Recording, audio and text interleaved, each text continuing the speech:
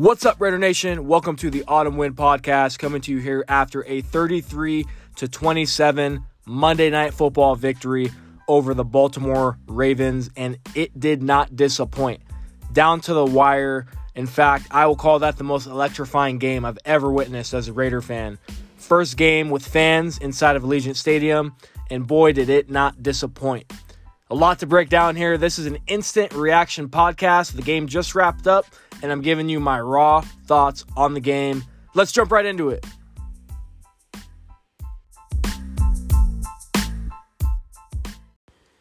What's up, everybody? Back here on the Autumn Win Podcast. As you could probably tell, my voice is gone. That was, and I don't say this lightly, that was probably the craziest game I've ever witnessed as a Raider fan. And apologize here for the profanity, but I've seen some crazy shit over the years as a Raider fan. Some good, a lot of bad, but that was absolutely thrilling. Absolutely thrilling. I mean, the team showed some serious resolve, really on both sides of the ball. An emotional roller coaster on a national stage in a new stadium. A lot of opportunities to fold, playing a former MVP in Lamar Jackson. You think you have the game won, and then you throw a devastating interception. That doesn't stop the Raiders. That doesn't stop this new revamped defense. And, I mean, where do I even begin? Quite honestly, in the first half, it was a slugfest. Carr got off to a rocky start. I don't think that's a stretch. In fact, when you look at the first half, Derek Carr started off 3 of 11 passing, and then he kind of got streaky towards the end. He finished 9 of 14 to finish the half, and the Raiders were down 14-10 at halftime. So a close game. Very poor offensive half. The defense competed, but we were in the game. And it was kind of back and forth, peaks and valleys in the second half. But really, where the action truly started was in the fourth quarter. Josh Jacobs ties the game. 15-yard touchdown run. Nice little scamper. And then the Ravens respond. The Ravens respond. Former Raider, the Tay Train, Latavius Murray, punches it in for an 8-yard touchdown. Raiders are all of a sudden down 7. They're down 7, but they respond. This is deep into the fourth quarter. Derek Carr started to get hot. At one point, he was converted 13 of 14 passes in the second half. Very streaky quarterback, like a good jump shooter. He gets cold, but when he gets hot, he's pretty good. Henry Ruggs had 2 catches on that drive that I'm alluding to. That was topped off by a Darren Waller touchdown. Darren Waller, 14 targets. 14 targets. Get that man an ice bath. Get him some Gatorade and a protein shake and anything that man asks for, because he is elite. 10 receptions, 105 yards, and 1 touchdown. He is a fantasy owner's dream and a quarterback's dream because he's sensational. I do think Carr was a little bit predictable in the first half. I think he was forcing it to Waller. But as the game progressed, he got it organically. Darren Waller got it organically. And quite honestly, if this game is any indication on how the season's going to go, Darren Waller may break his own Raiders single-season reception record. If you remember last year, Darren Waller had 107 receptions, breaking Tim Brown's record. I think Darren Waller could break his own record, especially considering it's a 17-game regular season. But he was electric per usual. So 24-24. Close game down the stretch. Max Crosby, 2 tackle for losses on a drive deep in the fourth quarter. And then Lamar Jackson responds with a huge run. I think it was like a 37-yard run, something like that. And then Justin Tucker hits a field goal. You think the game is almost over. Raiders have 0 timeouts, and it's a touchback, 25-yard line. But who shows up? Somebody that's been talked about all offseason with comparisons of Terrell Owens and Randy Moss.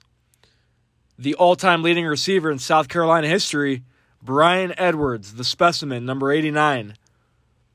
Raiders just needed to get in field goal range. Carlson has a big leg. Back-to-back catches for Brian Edwards, almost as the clock expires, to give the Raiders a chance to tie the game up. From there, Daniel Carlson gets a crack at a 55-yard field goal, and he sends the game to overtime. That right there was enough of a thriller to raise my heart pressure, blood pressure, heart rate. But that's only the tip of the iceberg. We get to overtime. Alec Ingold goes to midfield for the coin toss. Raiders win the coin toss. Ravens called tails. It was heads. Raiders get the ball to open up overtime. Brian Edwards has a catch to open up the first drive of overtime. Then a 27-yard run down the sideline by the GOAT, Hunter Renfrow. Then, what appeared to have been the most sensational game-winning overtime touchdown in Monday Night Football history. Brian Edwards, once again, became hot. It appears that the Raiders won the game. Players stormed the field, crowd's going nuts. You even see Carr talking to Jelly, talking to Lamar Jackson. Game's over, everyone's dapping up. After further review, Edwards' left knee hit the ground. Ball's down at the 1-yard line. No big deal, right? No big deal. We'll punch it in. We just need a yard. And this is where it gets wild here. This is where it gets wild. Derek Carr, quarterback sneak, gets stuffed. Next play, a hard count on the goal line. Rookie Alex Leatherwood, false start. And I'm like, here we go again. Here we go again. Let's at least get 3.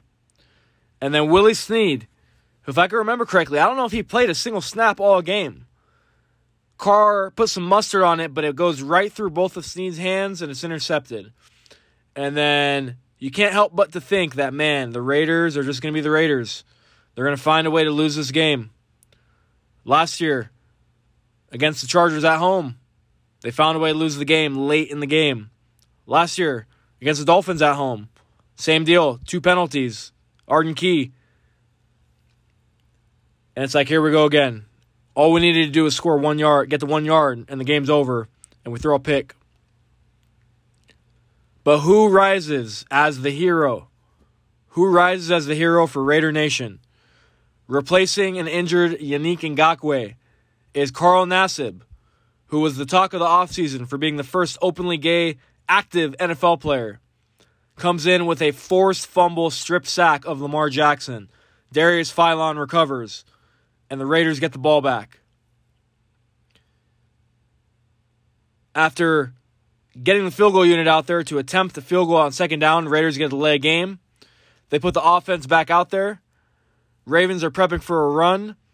And then, as what John Gruden described as the most well-conditioned athlete on the team, that's right, ladies and gentlemen, number 7, Zay Jones, beats Marlon Humphrey, who Gruden also said is the best corner in football, for a deep touchdown, walk-off, game, blouses. Raiders win 33-27, Monday Night Football.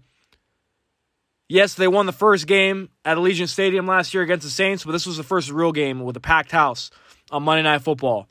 The Raiders are 1-0, and they beat a very good Ravens team. Banged up Ravens team, but a win's a win. Unbelievable. It's unbelievable. I think when you kind of forget about the clutch chaos, you just think about what are some key takeaways from the game as you look at the big picture. I think the pass rush and the defense overall under Gus Bradley is clearly improved. Clearly improved. In fact, Max Crosby, I'm going to go as far as saying the guy could be a Pro Bowler this year. And I'll circle back with everybody later in the season, but man, he looked great. He looked great. 2 sacks, 2 tackles for losses, 5 quarterback hits. I mean, he was just all over the field. And in fact, I thought he got held multiple times. He went out with a hamstring injury later in the game, but I thought Yannick Ngakoue looked great as well. A lot of juice coming off the edge. And then Carl Nassib. I talked about that strip sack. So nice little defensive end rotation going there. I thought the linebacker play was a little bit disappointing, but again, this is a new unit, new defensive coordinator, and it was much improved. In fact, Jefferson also had a forced fumble, so we're getting some turnovers, we're getting some sacks. Ultimately, that's going to give you a chance to win, so the improved defense is going to be something to keep an eye on. Offensively, it was a very rocky first half. I thought Carr looked very jumpy. I thought he looked like the 2018 version of Carr, which was not a very good one. And he was one-dimensional, really just telegraphing passes to Waller. Almost got picked off a few times. But as the game progressed, I thought the Raiders settled down a little bit on offense. I thought Carr settled down. As I mentioned earlier, he kind of got hot. He got streaky towards the end of the first half, and he got streaky, of course, in the fourth quarter and overtime. And Carr could do that. Carr's always been clutch, and he's always been somebody that could catch fire. Once he gets into a rhythm, he could be a pretty good football player. Josh Jacobs didn't have the fancy rushing yards, but he did have 2 touchdowns. He's always good around the goal line. We all know that. The yards per carry weren't very good, really, for him and Kenyon Drake. But they'll improve behind the young offensive line that really is going to have some growing pains. Alex Leatherwood, obviously, he had that big false start, but he also got beat pretty bad by Justin Houston for a sack. I thought Andre James struggled at times. He gave up a big 4th and 1 to Calais Campbell. And then John Simpson was also in there. So a young offensive line, that's going to be something to keep an eye on, how quickly this team could gel up front.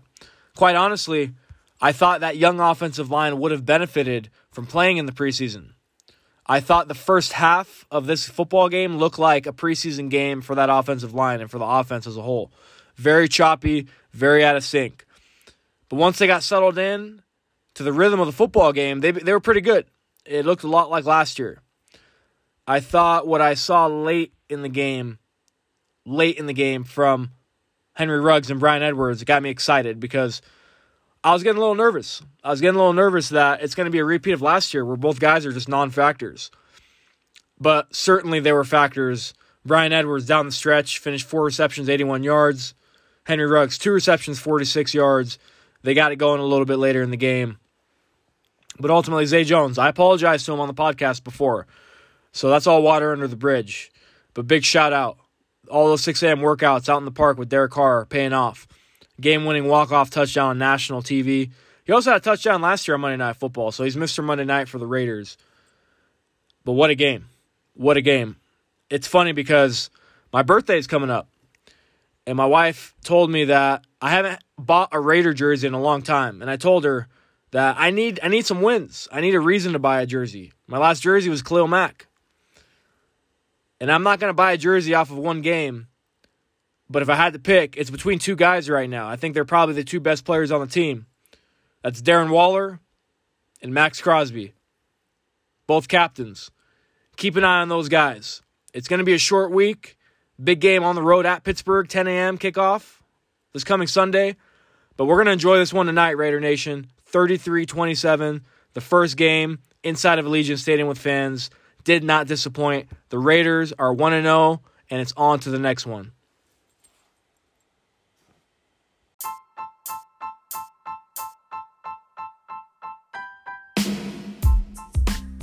That's a wrap for this week's edition of the Autumn Wind Podcast. If tonight's your first time tuning into the show, I welcome you and encourage you to follow the podcast on Twitter and Instagram at Autumn Wind Pod, where I have a lot of lively and colorful discussions about the silver and black. I hope everybody's safe. I hope everybody's well. And until next time, just win, baby.